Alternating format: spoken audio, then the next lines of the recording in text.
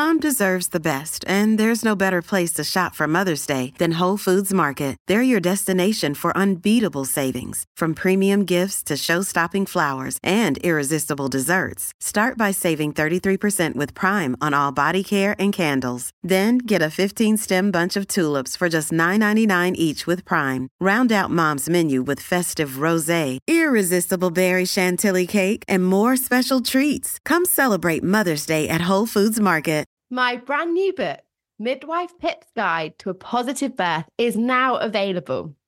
So much more than a book, this is a guide that allows me to hold your hand through your birth preparation journey. With over a decade of experience and knowledge packed in to ensure you really are empowered in the way you deserve to achieve a positive birth, regardless of the twists and turns that crop up. Make sure that you get your hands on Midwife Pip's Guide to a Positive Birth book now and are empowered to have the birth experience that you deserve.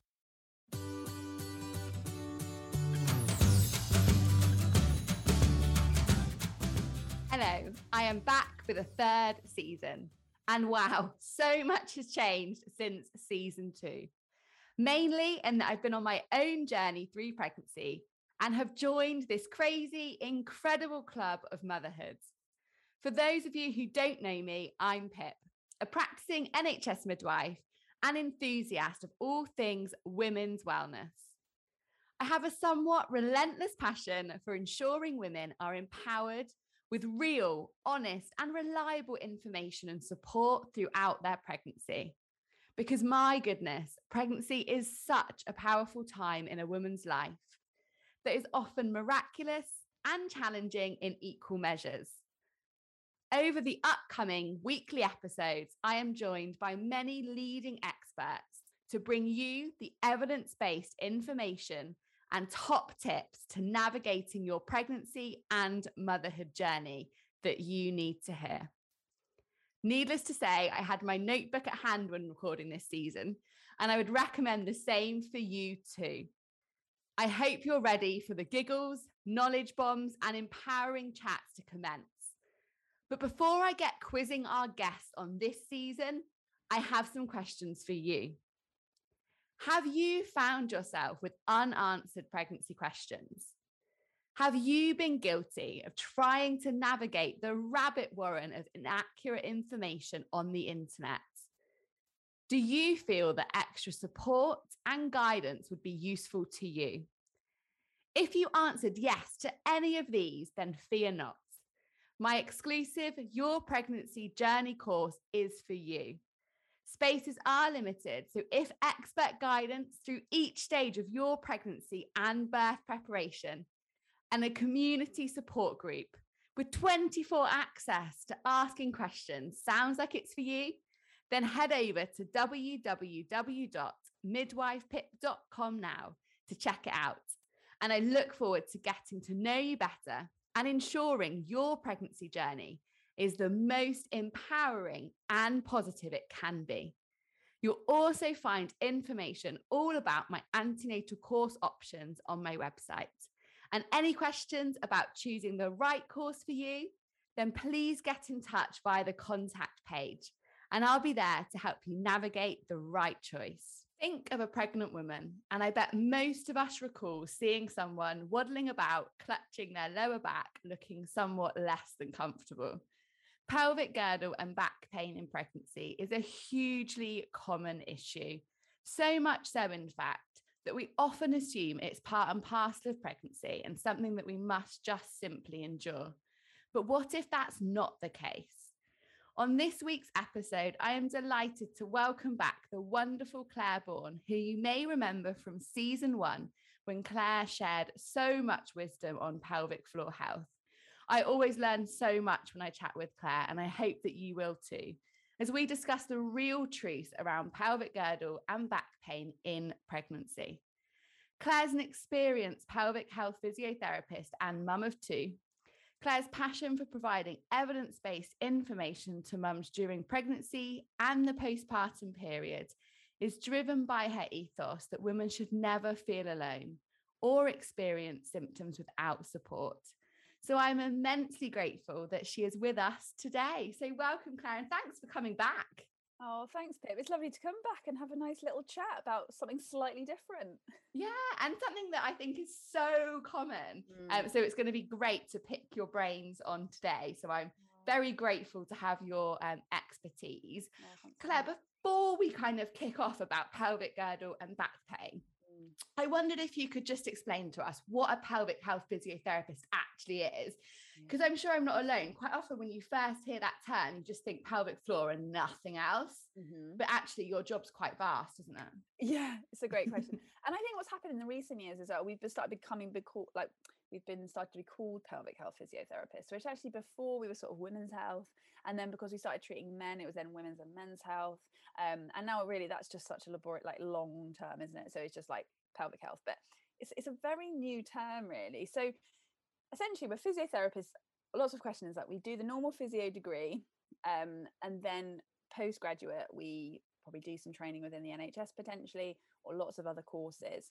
But a pelvic health physiotherapist, yeah, I mean, it is vast. So some of us will just treat women, some of us will treat women and men, some of us will treat women, men and children, with essentially really anything to do with the pelvic region. I have a bit of a joke where I'm like, it's anything from the nipples to the knees, because it's sort of like, you know, diaphragm, breathing, the abdominals, the pelvis, the pelvic floor, and really, but essentially really any physiotherapist has to treat the whole body, because, you know, our brain and we're going to talk about that today, obviously pain, very related to our brain. And so we really have to think about the whole thing. But it's essentially that sort of core area of anatomy.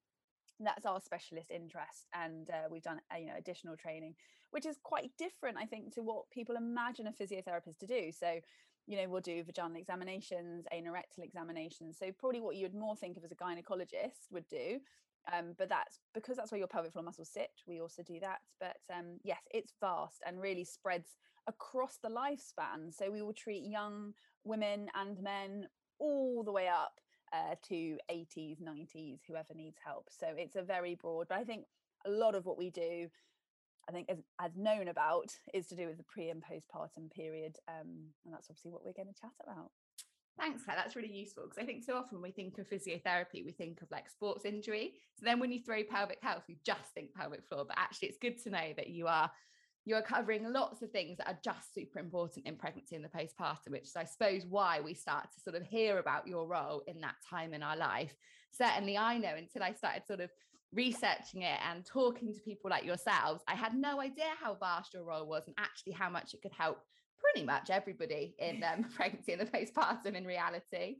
Yeah it's fascinating, isn't it, that I mean I was completely the same. You know, when I left university, good old 12-13 years ago, I was like, I'm gonna, you know, be a rugby physio, and I'm gonna do this, or I'm gonna look after kids, and then pelvic health was just so not on my radar.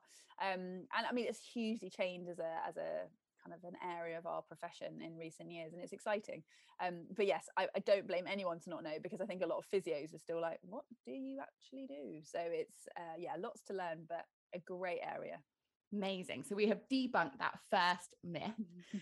So Clare, when we think about pelvic girdle and back pain, I mean, it's something I see all the time for the women that I look after as a midwife. How common actually is it? Yeah. So when we're talking about sort of pregnancy related pelvic girdle pain, so this is not kind of like aches or niggles that have maybe come and gone. You've maybe, you know, a few days of like, oh, don't feel comfortable, and then it gets better. This is sort of this persistent pain that kind of is going on throughout your pregnancy. What we think we know, and I want to start this podcast by saying that actually within this area we are learning a lot. And actually we all have to be humbled enough to say that a lot of the time we don't fully know. So a lot of what I'm sharing is kind of this evolving understanding for everybody involved. So just to kind of start off, but what we think we understand at the minute is probably sort of 30 to 50% of women may experience or report it by about 20 weeks. So that is a lot of women by halfway through their pregnancy. That's what I say. That's really early, isn't it? You kind of really think of it later on when you've got that like real heavy bump and all that extra blood. But actually by 20 weeks, quite often some people's bumps are still quite relatively small, but already you're feeling the effects. Absolutely. And I think this is the interesting thing, where often it would have been blamed on like, oh, it's just, when you're massive, or your your bump's so big and your core muscles are no longer working, and all this like instability sort of narrative, which has now been challenged. But yes, it shows that actually there must be lots of other things at play, because women are experiencing this early on. It could potentially, we think, increase to sort of 60-70% through that kind of final trimester or late in pregnancy. But I think we're still learning, we're still trying to, and actually because the identification of it is actually still quite poor. And again, the narratives is still very much like this is just part of pregnancy. A lot of the time these women aren't supported, or they don't know anything about it. And so I don't think we're always picking up probably how prevalent it potentially is. It can carry on postpartum. I think that's also an important thing to mention. It's often viewed as like, oh, it's just a pregnancy thing. But actually some women will go on to have problems, and we think probably the stats sort of say 7 to 25%, so quite broad.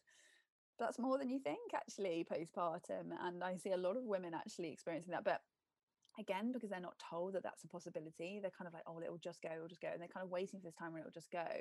But actually kind of earlier treatment is always beneficial with this. And actually knowing that's really important, isn't it? Because if you kind of pinned your hopes on once this baby's born, this pain is just going to disappear, and then it doesn't. You're like, what? That's not what we agreed. Like, no, that's not helpful. No, and it's funny because for some women, they are like, when you talk to them, they're like, it's almost magic. The baby's out and the pain is just gone, and they're like, oh my gosh, that first walk to the toilet for a wee, they're like, oh wow, I'm like floating on air. But sadly for some, that just is not the case. And I agree. I think so much of the time, and I'm sure you see this a lot with birth, we actually set women up for a fall, being like, oh, it will be like this, or it will be like that. And actually it's just saying that yes, for some women that will be the case, but there are no guarantees. And it's so hard, isn't it, with birth and with the whole time. And I guess in life there's no guarantees, but I definitely think as a woman, when you're pinning your hopes on maybe being in pain or a certain type of birth, it can feel so hard to kind of deal with that kind of like something that feels like it's out the left field, and you're navigating new motherhood and having a newborn, as you will be there so soon, and you're in pain, and even walking to pick them up from the crib feels like too much. So it can be hugely debilitating and impact women's quality of life, transition to motherhood, their mental health, because pain is a huge impact on our lives.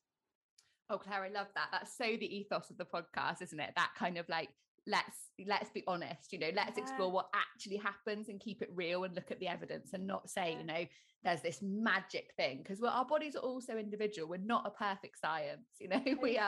we are all so different. So oh, sorry, Claire, carry on. No, I was just going to say, I just think because also the postpartum period is so broad in the sense of the term. Again, some of us view it as 6 weeks, some of us view it as forever, and it's quite a big difference that. But I know even for myself, like I was probably like 10 or 11 months postpartum, and I tried to do a particular mood, like a side plank with like a leg up on a chair. I was on a course and we were just playing around, and I had this sudden shoot through my pubic bone that I hadn't had in like 11 months. And I think it's just that understanding that actually your body is in a huge transitional time through the perinatal period. And just because you don't feel something doing certain things, it doesn't mean it may not show itself at other times. And that for me was just a huge learning curve, that I'm just not ready for that yet. And now it doesn't mean that, again, we stop everything, but it's just, again, I think noting that just because something happens later on doesn't mean it's not it's not, it's not valid, it's not treatable. It is. But again, our body is just, very much on its own little journey through it. Yeah, definitely. And I think we can so easily underestimate that journey, can't we? Like, it literally is like completely changed in pregnancy. Yeah. So actually to say that we're postpartum forever, I don't think is inaccurate, because of the massive journey our body does go on. Yeah. So that patience is, I guess, key. Yes. Absolutely. I will try to remember that, Claire. Yeah. Just message me, I'll be like, Pip, remember what we talked about? Yeah. Listen back. So why does pregnancy cause these symptoms, Claire? What is it about pregnancy and the changes that happen? Oh, this is a really tough one. And again, as I say, I think this can be a hard conversation to have. So to talk on where we've come from. So the narrative, and this is true of when I graduated and I went straight into pelvic health, and this is what we were saying and we were taught, was that it was due to the hormone relaxin, which does increase during pregnancy. We know that. And that does increase a little bit of joint mobility across the body. And relaxin has a huge impact on lots of soft tissues. And then we were saying, okay, because everything's a little bit softer, that means your pelvis is no longer stable, and that's the driver of the pain. However, that theory has in essence been disproved. So no, we're not saying that relaxin is not there. Yes, it is. And yes, there has been shown to be some minor increase in movement. However, that is no longer understood to be correlated with being the primary cause for pelvic girdle pain, which I think has twofold impact. I think in some ways it's very empowering, because actually if we live under that narrative, women are like, well, there's nothing I can do because this is just the reality of my pregnancy. I've got increased relaxin, my body's going to have more pain, therefore it's not treatable. However, I think the challenge is then, okay, so what is causing this? If that's not the cause, and then that opens a whole can of worms as to, well, what is the primary driver? And the really honest answer is we don't honestly fully know. And for some women, we just don't know. We just can't make sense of it fully. So our current understanding, as I say, it's evolving. There is a lot of work going into this to try and understand. And I think whenever we talk about pain, we have to admit that pain is incredibly complex, as you all know, and everyone's experience of pain is incredibly different. So things that may be linked are previous trauma or previous, problems with your hips or, around the pelvic region. Hormones may play a part. We think maybe more because that estrogen level is actually really high, and estrogen is a sensitizer generally within the system. So essentially what we understand as pelvic girdle pain is that the pelvic tissues, soft tissues around the pelvis, are sensitized. So the sort of pain output is sort of higher. And that's a very simplistic way of explaining it. But you're kind of very much more aware, sensitized pain in the area. Obviously, the brain is hugely related. There have been some studies that are now showing that those who maybe suffer more with anxiety and depression experience potentially more pelvic girdle pain, which isn't easy to hear or to understand. And I think obviously with anything like that, it's a bit of a cycle, isn't it? And I'm honest about this within myself. So I've had pelvic girdle pain elements of in both pregnancies for myself. First time it happened because I actually fell over and fell right on the base of my pelvis. And from then I had quite a lot of pain. But then I had the anxiety of like, oh my goodness, this is my pregnancy now. I'm only 18 weeks. How am I going to cope doing my job? How am I going to give birth? And, I went down this really anxious spiral. And I've been open. I actually experienced quite a lot of pregnancy anxiety for a number of reasons in my first pregnancy.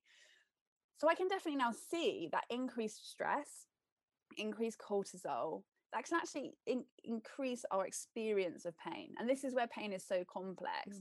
Now, at no point are we saying this is truly in your head, that this is a mental health condition. This is this is no way physical. No. That's not the case. But it's a disservice if we don't have that conversation, because for some women, that is a contributing factor, and it won't be for everyone. There's fascinating stuff coming out about kind of like our immune system and pain. So it's vast. It can be just to do with sort of muscle imbalances as well around the pelvis, how we move, like carrying children slightly differently and awkwardly. So multifactorial. And this is where assessment has to be done. Because actually, sometimes it can almost appear like it's pelvic girdle pain, but it could actually not be at all pelvic girdle pain. But it just feels like it's around that area. So yes, we don't fully know. Some risk factors as well seem to be that the women who've had more than one pregnancy, that more women maybe seem to experience that. Sleep seems to be a big part, but kind of the whole topic of just the body being under stress, right? Which obviously in a second pregnancy, you're potentially still not sleeping through the night if little ones are up and down. The demand is just higher. Your kids are probably up at 6 o'clock, if not earlier, every day. You're trying to probably juggle work, childcare, everything else. There's much less time for yourself. So, when you start looking at that and just the general stress on the body and the system, you can start to think, okay, well, maybe that is why we start experiencing pain in a different way.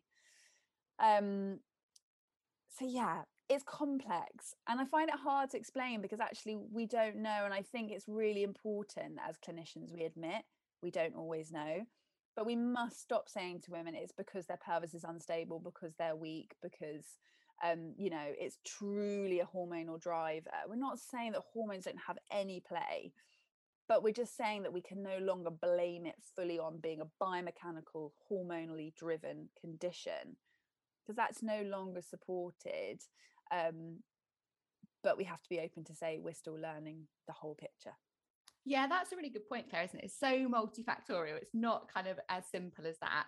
And I loved what you were saying about that mind-body connection when it comes to pain, because that's something I can completely relate to. I teach it in my birth prep classes. The idea that if you get into this anxiety, fear, tension cycle, then it exacerbates pain. And that's exactly what we're trying to work against in labour. But actually, I guess it's the same for any type of pain in life, be that your pelvis, a headache, you know, labor. It kind of all plays into the same. Of course. And obviously when you have pain, you naturally want to stop it.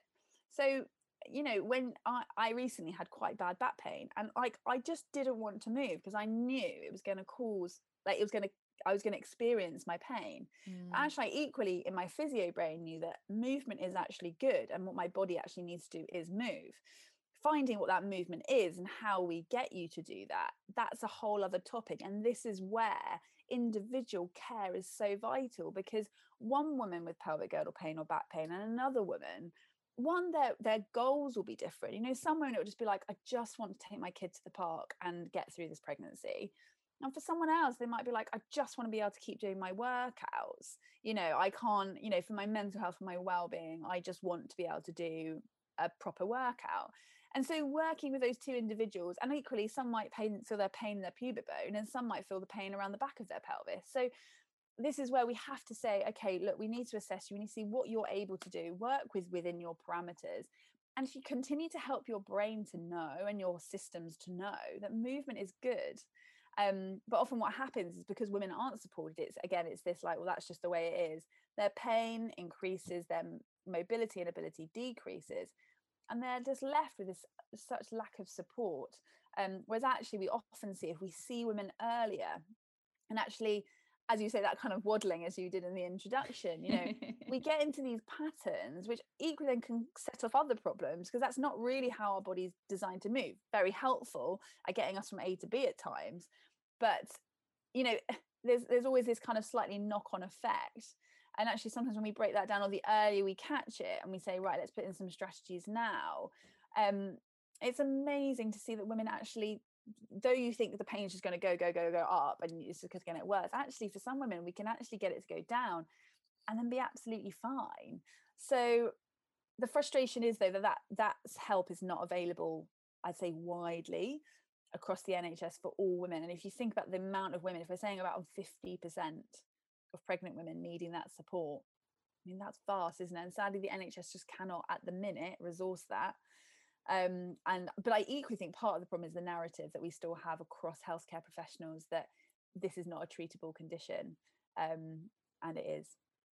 That's really good to hear, Claire. And I think that ties into so many women's health kind of issues, doesn't it? That it's kind of not easily accessible, but that's a whole nother rant for a whole nother day, because we could be here for hours if we get into that. So true. So when it comes to kind of pelvic girdle or back pain, is there anything that we can do either when we're in that preconception period or during pregnancy itself to try to help reduce our risk of or prevent it kind of creeping in? This episode is brought to you by Snapple. Welcome to the Snapple Market Auditory Experience. Close your eyes. Imagine you're walking into your neighborhood store. You make your way to the back and reach for your favorite Snapple flavor. You can't wait. You take a sip. Whoa, that's a lot of flavor. What flavor are you holding? Now open your eyes and check out Snapple.com to find ridiculously flavorful Snapple near you. Yeah, I would say definitely if you know you've got a history, say, of any hip condition or hip injury or back injury or anything like that. I'm actually seeing a lot of women come to me with this being like, you know, I know I've got this history and I'd really love to try and think about how I'm moving now. What can I do? And I think that's also true for between pregnancies as well. So say you've had like a really hard first pregnancy and you're wanting to have another and you think, I just can't cope with that again. I've seen women who were on crutches the first time. They've come to me, say, that kind of year postpartum, And we've really worked very gradually on getting them stronger, helping them just to move better. And actually, a lady went on to have literally not a single bit of pain. She said she was just waiting every week to be like, this will be the week, this will be the week. And she went through a whole pregnancy with not a single bit. So again, we don't fully know. Exercise has not been shown from a strengthening exercise point of view in pregnancy to necessarily cure pain, which is again what we used to be, because we were like, okay, everything's unstable. The more we strengthen, focus on strength, will that equal decrease pain? Again, the research isn't standing up on that. Actually, what we're seeing more is actually, again, as you say, this sort of tension picture, that actually if we get women just moving more freely, and just doing just movement, knowing that movement's good, it doesn't have to be truly focused on strengthening, that in pregnancy that can really help. We think we understand that probably between pregnancies, and I guess this would stand for before, some strength training can help in that time. And I've definitely seen that anecdotally with some of my clients. Again, I don't think it's just truly strength though. I think it's just movement patterns, and again, dealing with some tensions and how we hold ourselves and feeling confident to move. I think there's so, we view it as strength training, but really movement is movement, isn't it? And that's really powerful. So I think that's what I would generally say, though, because we don't fully understand why, we don't fully have the answers as to who, I know 3 people who would probably do Pilates, and they might be like, I went into the pregnancy strong, and some still have it more than others, and it's because there are these multiple factors. But I think just being aware of it, maybe, as I say, seeing someone proactively if you know you have a history of any problems, and then I think just knowing early on in the pregnancy if you are having any problems, just to flag it and get some help. Yeah, definitely. That's really interesting. And I'm always really passionate about kind of functional movement training, in that we do everyday activities. Like, we think of a squat as being this big exercise, but actually every time you sit on the toilet or sit on the sofa, you're essentially doing a squat. Yeah. But yet when we put it into an exercise scenario, we're like, oh, it's a workout, but actually it's just a functional movement that we need to be able to do well. Yeah. And I think in a generation where we do a lot of sitting down, whether that's, office jobs, commuting, watching telly in the evening, things like that, we've just ended up with quite poor posture and some quite poor movement patterns that just surely can't help.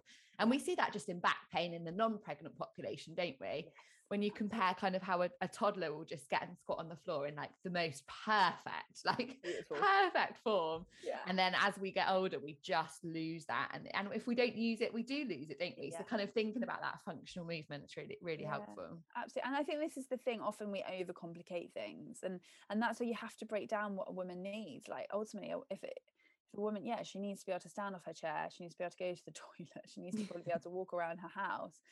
And all of my strategies with women will be literally looking at those movements, like, how can we get you to do those pain-free? And the more you do that as pain-free as possible, one, that helps your brain to not anticipate pain, changes the kind of pathways in essence. And it's so important that we just don't view it as like, you've got to do this set of exercises. That who are you? What's your life?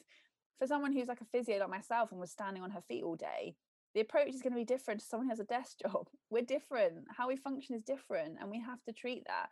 And this is where sometimes women are like, well, what exercise can I do for pelvic girdle pain? And I'm like, well, it depends. Yeah. It truly depends on what, we can always say generic things, but actually what will be effective for you is something that's designed specifically for you. Now, Claire, I know you're not going to like this next question just because of that, because I was going to ask you, what can we do to help manage pelvic girdle pain? Yes, well, I would always say trying to see a professional. And I think flagging it, as I do say, I do appreciate it's not always easy, and I don't think it's always widespread. And sometimes you have to fight your corner and say, no, I know that there is help for this, and I'm not going to put up with it. As I say, movement strategies, thinking about not fearing movement, which is much easier said than done. A really lovely one is just actually thinking, often women struggle with like rolling in bed. And actually, often what we're doing is we're getting a lot of tension because we're anticipating the pain. So what I say, like, say if you're lying on your side, what you want to do, and I hope I can explain this verbally in some way helpful, is open up your arm and your chest. Okay, first, you'll still be lying on your side, but your arm and your chest will open. So you're kind of like lying with your back flat on the bed, but your hips are still on the side. And then from there, often what we find is if you do a big breath in and just let your legs sort of roll, without, what we often do is we sort of push through our heels because we're so worried, we tense everything.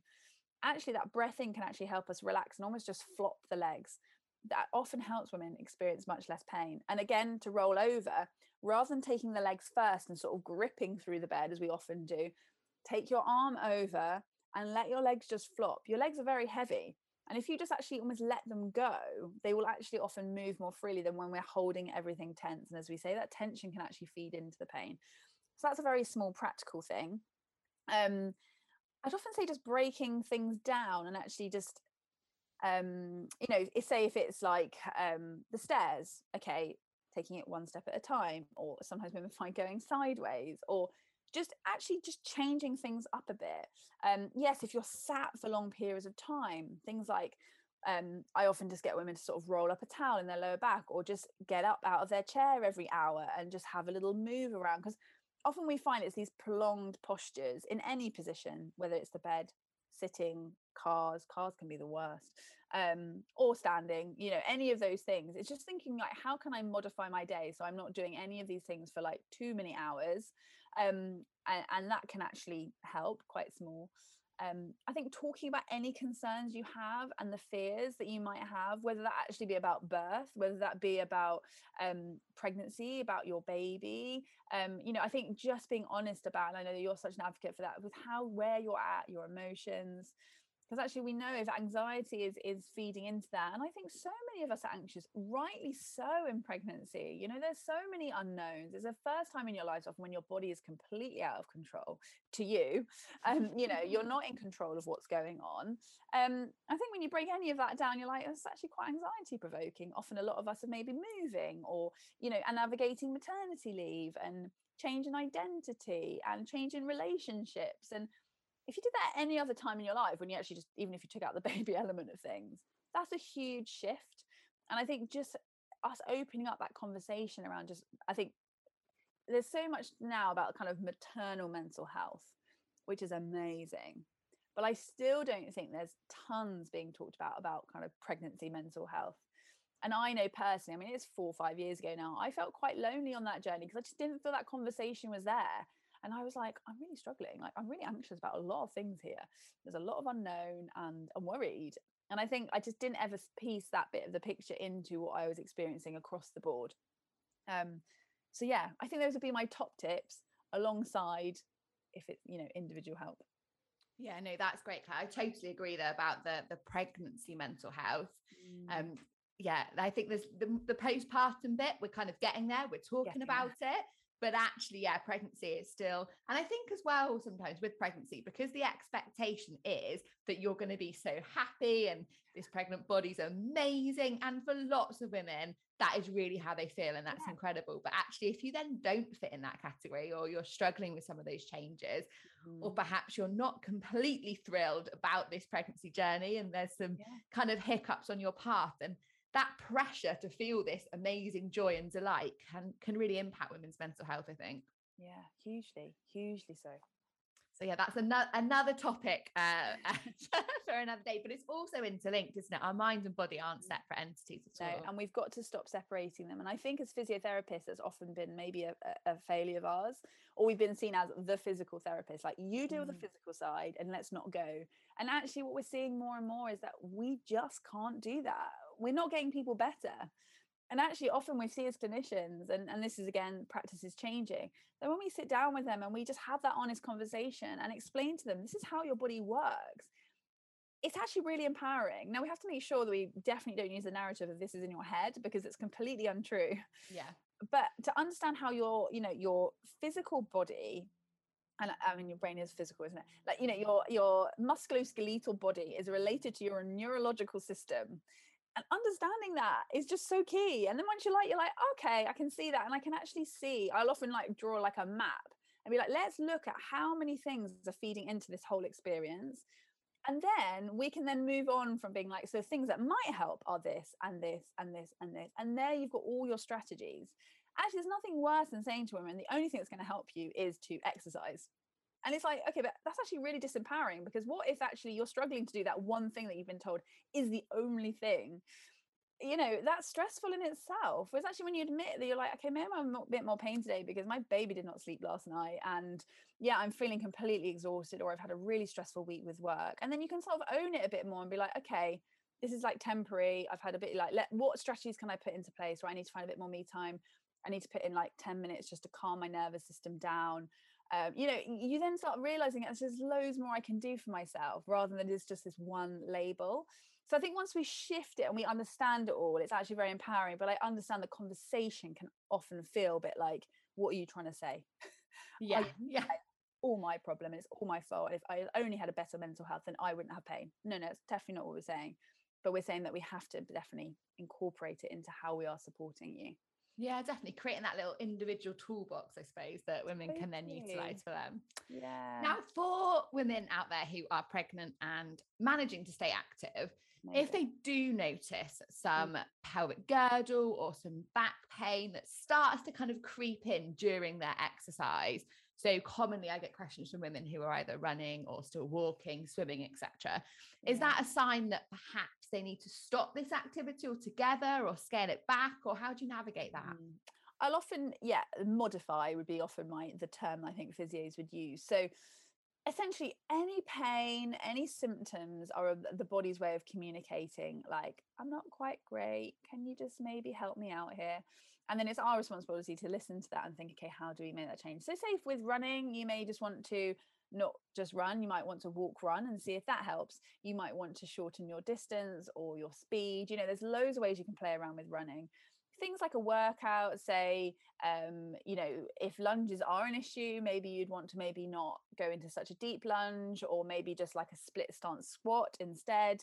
So maybe not so dynamic, maybe it's easier if it's static, maybe not so deep, you know, really just have a play around and see, how does my body feel within that? So I know for myself, like if I did say a lunge with my foot up on like a bench, that was really, really not good for me in the later stages of pregnancy. Whereas if I did it static, both feet on the floor, I didn't do dynamic, that was actually okay. And so again, it's playing around with that. But I do think the main message is, don't just stop everything because you experience a pain doing something. Maybe scale that thing back and see that the main thing is not to change too many things too soon, because then you're like, I actually don't know what's helped. What was the problem? What's helped? Yeah, exactly. So sometimes it's just saying, okay, maybe this week I won't run and I'll carry on with everything else and just see how I feel. But equally, sometimes when tissues are aggravated, it can take a little while to settle. So yeah, not a clear-cut answer, but definitely doesn't mean you have to avoid everything for the rest of pregnancy. And often we want you, again, to find the right things that work for you, because movement is good. But yeah, it's just about scaling back and not ignoring it. Definitely don't ignore pain or symptoms, because they are there for a reason. But yeah, sometimes knowing what to do is not always easy. I appreciate that. That's really useful, Claire. And actually, I think really empowering for women, because often, and certainly I found in my pregnancy, one day a run felt amazing. The next day it felt absolutely awful. And like you were saying, with that kind of mind and the body, maybe it is that, you know, I slept poorly that night before it felt terrible. Yeah. You know, my body was a bit fatigued from the hundreds of night shifts that I've done in my pregnancy. And it's all of those things that actually play into how you feel one day in pregnancy compared to the other. It can be complete polar opposites, can't it? It's crazy. I think your physical structures haven't dramatically changed in 24 hours or in 3 days. You know, you haven't suddenly become super weak. And this is an exact example of all the factors at play to how our body functions. It's not just like, are your muscles strong enough today? Are your muscles able to move your leg in this and that direction? Yeah. There's lots of things at play.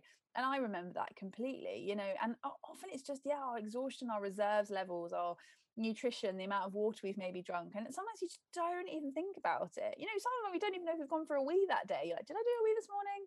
If you're busy at work, you're like, I don't even know if I've weed today. So it's totally understandable. You can't remember every single part of why maybe you're feeling the way you are.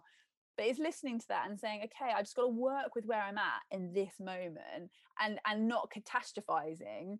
Because I'm sure probably on that run, you're like, oh no, does that mean I'm not going to run now for the rest of my pregnancy? Right. We just go to that place. I'm not judging. I've done that a million times. Oh, 100%. It's like worst case scenario. First bit of pain, that's it. It's over. End of. Exactly. And so it's trying to stay present, isn't it? With like, this is where my body's at today. it doesn't mean I'm going to be like that forever, but I just got to work with where I'm at today. Tomorrow's a new day. We'll see where we're at, and just constantly working in that sort of mindset. But it's hard. It is, isn't it? It's so hard, especially if you are someone that's used to being kind of active. It's almost part of your identity, isn't it? Totally. To switch it off. Now, the other thing I often see, and we kind of alluded to this, Claire, but that women who've had pelvic girdle pain previously or have had multiple pregnancies, that they tend to be more susceptible to pelvic girdle pain or have it sort of perhaps a bit sooner or a little bit more significantly. Is it true that a woman is more likely to have it again if they've had it in a previous pregnancy? I think we do see that. However, I think again, it just comes down to experience of pain to some extent. So once we have experienced pain in an area, like our brain is more aware of that. Like in the same way that, you know, you hear women who've had an episiotomy 20 years down the line still feel where they had an episiotomy, right? I mean, that episiotomy is no longer causing, you know, is no longer an injury, but your brain is fully aware of where that was. So I think this is, again, it's complicated with pain. But I think if, say, it hasn't been dealt with, and again, there's then that fear element of things, and often potentially what was contributing as a driver before, if it's not been dealt with and it's not been treated, will just continue to be a contributing factor. Plus, as I say, maybe sleep, more demand on your system, carrying children, you know, there's lots of other factors. However, as I mentioned, that other lady, it doesn't have to be the case. So I think the main message being, like, it's not a foregone conclusion just because you had pelvic girdle pain before that you can never not have it again, or you can never have a better pregnancy. Because I definitely didn't have it to the same level in my second, because again, I kind of was aware of it. I knew what to do. I'd already seen people before. And actually I didn't need to see anyone in my second pregnancy like I did in my first, because I knew how to manage it, because I understood my body better. So it can be tricky. I think sometimes, yes, we definitely see that, and that's definitely a possibility, but it's absolutely not a given. And sometimes women who've had it awful the first time have better second pregnancies because they've been so intentional. So again, it's multifactorial, but I know that a lot of women are like, oh, I had it first time and I've just got it now again, and it's getting worse with each pregnancy. That definitely is something that we do see, but it just doesn't have to be that case. God, education and understanding your body is so important, isn't it? It's so important. Yeah. I wish we could get more and more of that out there. So that's the aim. That's the aim, isn't it, Claire? That's the end goal. Now, we've kind of discussed, Claire, about sort of resolving pelvic girdle pain, in that it's, you know, how long is a piece of string? Every woman's different. For some women, birth is a magic cure. For others, it's something they might negotiate for a while postpartum. Is there like a typical, so for most women, does it resolve following birth? Can we have a bit of hope? Yeah, I would say a huge majority. Yeah. And I guess that's the whole, you know, if we're thinking up to 25%, there's obviously that the rest of that percent up to 100% that are fine, crack on, no problem. And it is this small percentage that do. But yeah, I'd say the majority of women have loads of hope that it will resolve. I don't think it's a bad thing to go and get checked out and see, like, maybe why did I have that, if that's a possibility for you. But if not, you know, getting back to exercise and activity can be wonderful, and feeling free again in your movements. Yeah. And actually, I think getting checked out, Claire, is something like with someone like yourself, is something that I cannot advocate enough for women. And we know that the NHS doesn't support that for women who aren't symptomatic, and the waiting list can be long, and that can be a massive barrier.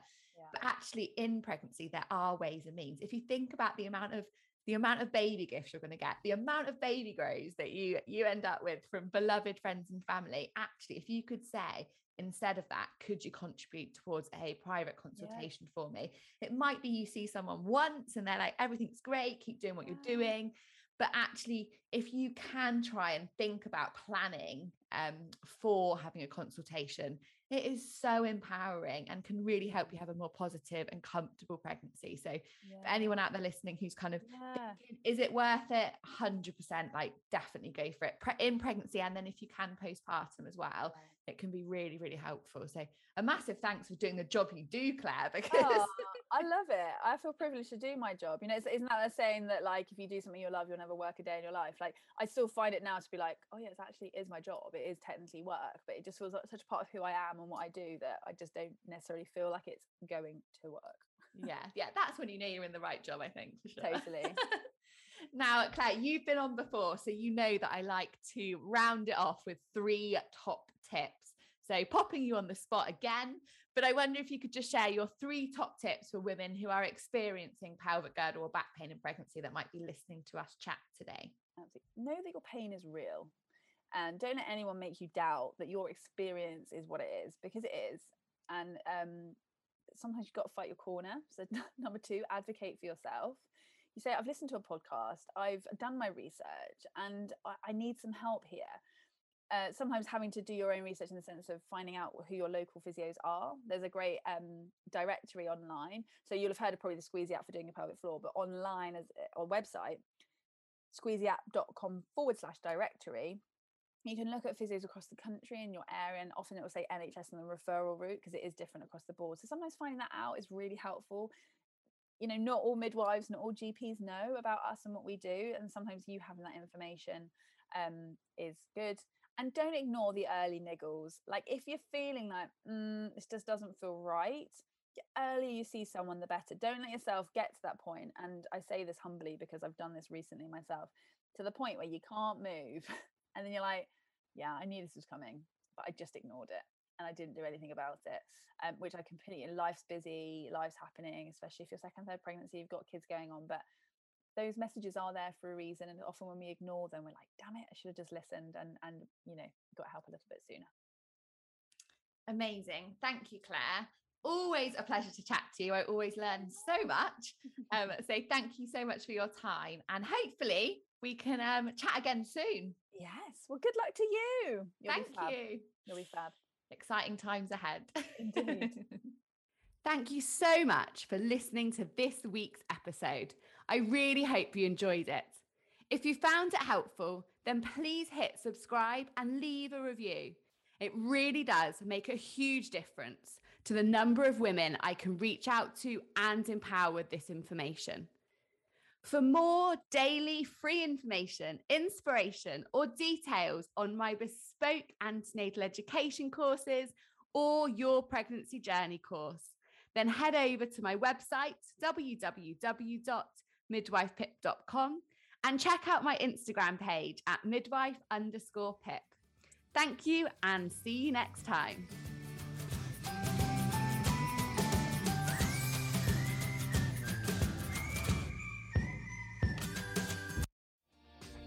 Hi, my name is Kay Adams, and to be honest, I'm not so good with the ageing process, so I enlisted my old chum, the filter-free Cara McKenzie, to advise. Could you imagine being a porn star? The room would need to be really hot for me to strip off. To be honest, she's not much help, but she is rather amusing. And along with some great guests, Jo Brand, Andy Oliver, Anton Dubeck, Ruth Langsford and Craig Revel-Horwood, darling, we are learning how to be 60. Listen wherever you get your podcasts.